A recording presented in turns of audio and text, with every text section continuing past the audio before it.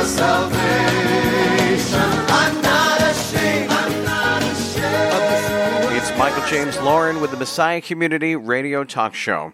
I'm so glad you're with us. If you've ever been to Orlando, Florida, you've got to see the Holy Land experience. It's really amazing. It's a replica of the Holy Land, the real Holy Land, and it's fascinating. We're going to learn all about it. There are the Dead Sea Scrolls we're going to learn about, and a scriptorium. There's great music and food, and really you're going to feel like you're walking in Israel. And so joining us is a lecturer and researcher at the Holy Land Experience, Dr. George Fredericks. Welcome to the program.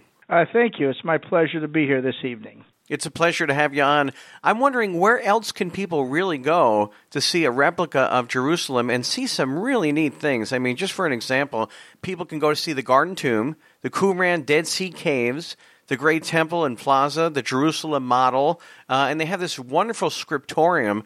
I know you're going to tell us all about it, where it's like the largest Bible collection anywhere. So go ahead and take it away. We have a wonderful, wonderful place called the Scriptorium that houses the largest private collection of the Holy Scriptures in the world. We have things for all age groups. It's the Holy Land Experience is not just educational, but it inspires. You know, you can go to a lot of different theme parks, wonderful, have a wonderful time. But are you inspired? And that sets us apart in our theatrical settings. It's not just we're here to give you a great day, but we're here to bring you closer to God. And I think that's what catches the attention of the Christian. Yeah, and I tell you what, when you're driving down the highway there and you see that huge, huge replica of King Herod's temple, it's pretty impressive. It's made out of gold, or it looks like it's made out of gold, but it just brings you into biblical times. It's so enticing. Tell us a little bit about that. Let me share this with you. It's only a third of the size. Orlando said you can only build it this big, but it was really triple what you see there, because it stands at about 60 foot tall, and actually it was 150 to about 180 foot in height.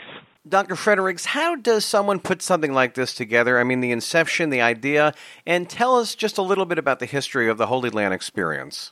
As far as the history, a number of years ago, a gentleman named Dr. Marvin Rosenthal, he is a Jewish believer. He came to this area, it was 1989, with a desire to preach the gospel, but in a very, very unique way. He had this concept of having a setting where those visiting the area, because he was well aware that the tourism was very big in the Orlando area. And not only that, back in the late 80s, we are talking about at least a 76% unchurched person rate of people who lived in Florida. So his concept was this: let us preach the gospel in a unique setting that doesn't frighten people, that doesn't make people think, well, it's just a church again, but take it one step farther.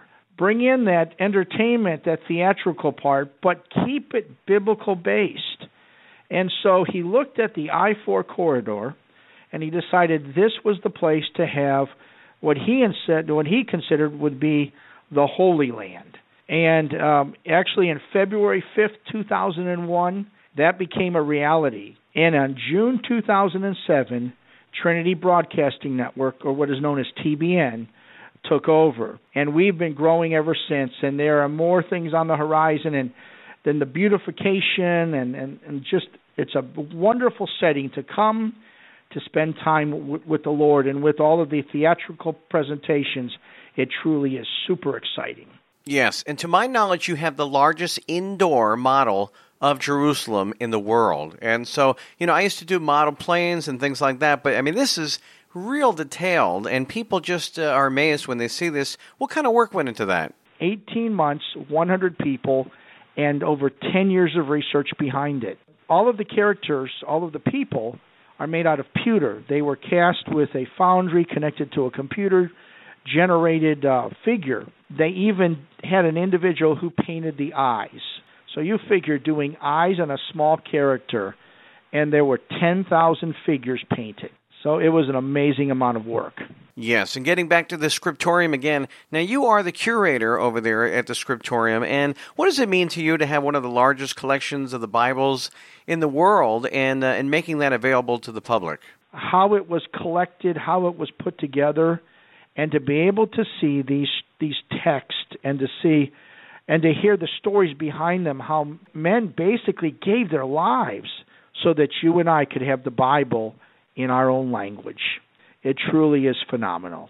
Something interesting that you have in the grounds, I mean, you have biblical characters. Of course, these are actors, but they look like someone who really looks like Jesus, and biblical disciples and things like that. And I imagine that people who come there get very, very emotional when they come in contact with these biblical characters. They're really actors. But tell us a little bit about these people. I will tell you, I've seen people in the crowds get so emotional.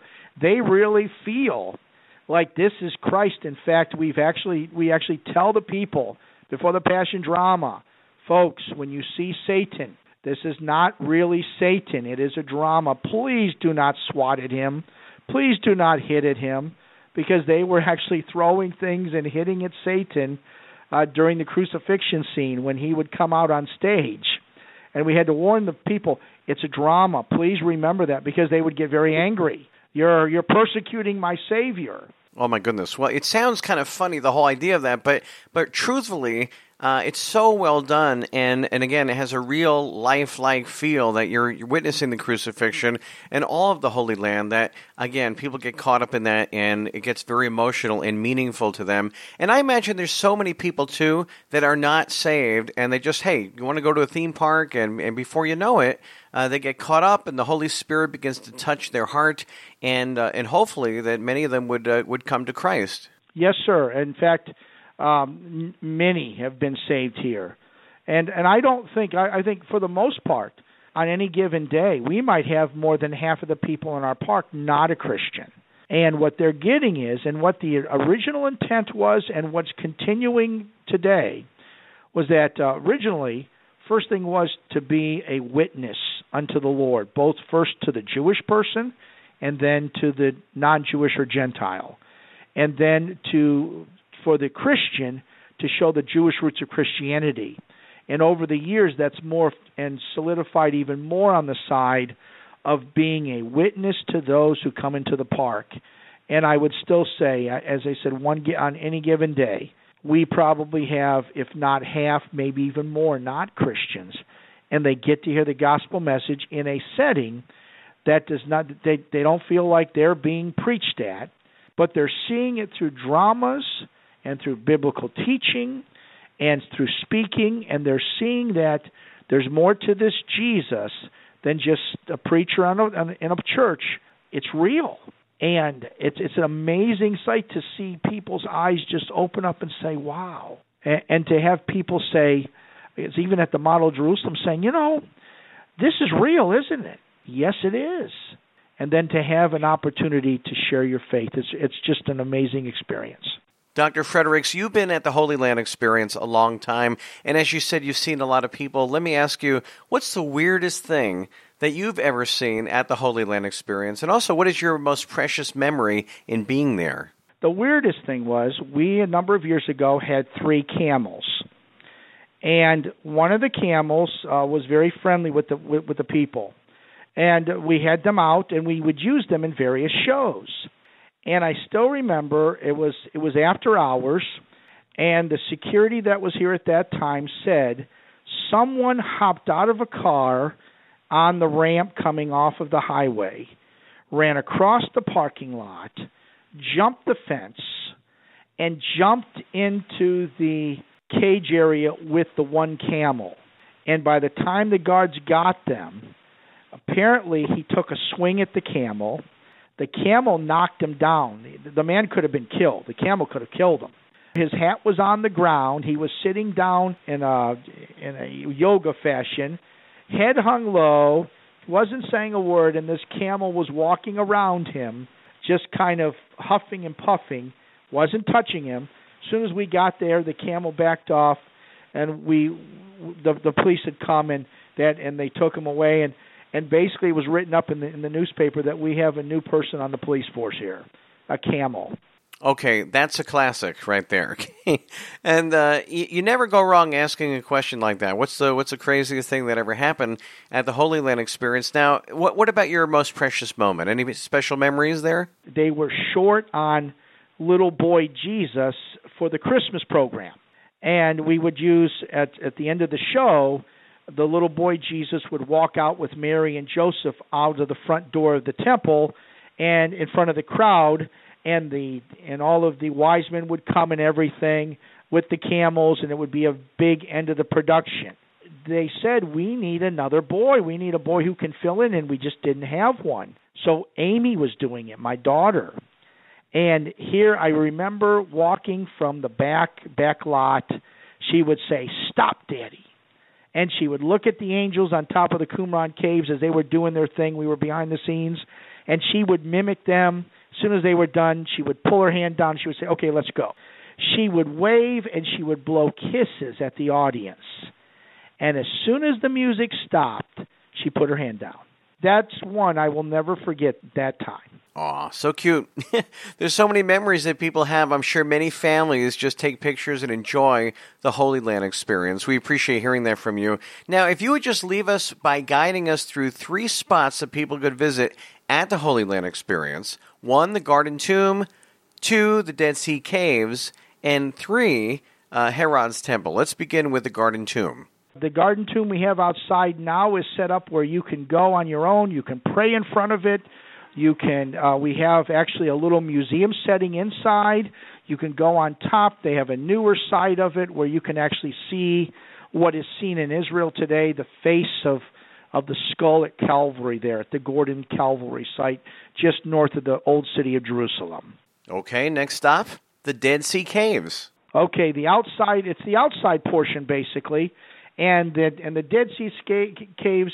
It gives you a sight and an example on how these Qumran caves look today, how they looked in the ancient days, and then actually inside we have a special gem, and that is the upper room. And it was amazing. Miss Jan encouraged them to do it exactly like the setting you'd have in the upper room in Israel today.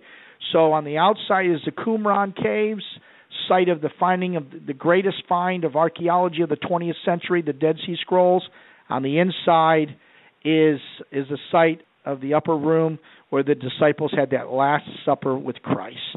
Okay, last but definitely not least, Herod's Temple. Now, this is that beautiful view that people see from the highway or that gold temple. It's just so beautiful. Tell us what's inside of there. There they're going to see Judaism at its very peak when Christ arrived on the scene. And it is grand. And actually inside, we have a gem in there. We actually have a movie theater that seats of about 100 people.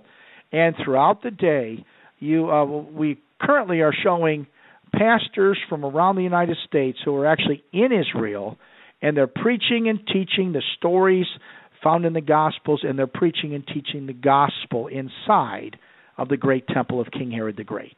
Dr. Fredericks, thank you so much. It's a pleasure to have you on the program, and thanks for sharing with our audience what goes inside the Holy Land Experience. We just want to say shalom to you, and so people who have not gone there, they know where to go. Instead of saying that I'm going to Disneyland, you say, hey, I'm going to the Holy Land Experience. God bless you, and shalom. You're welcome. Shalom.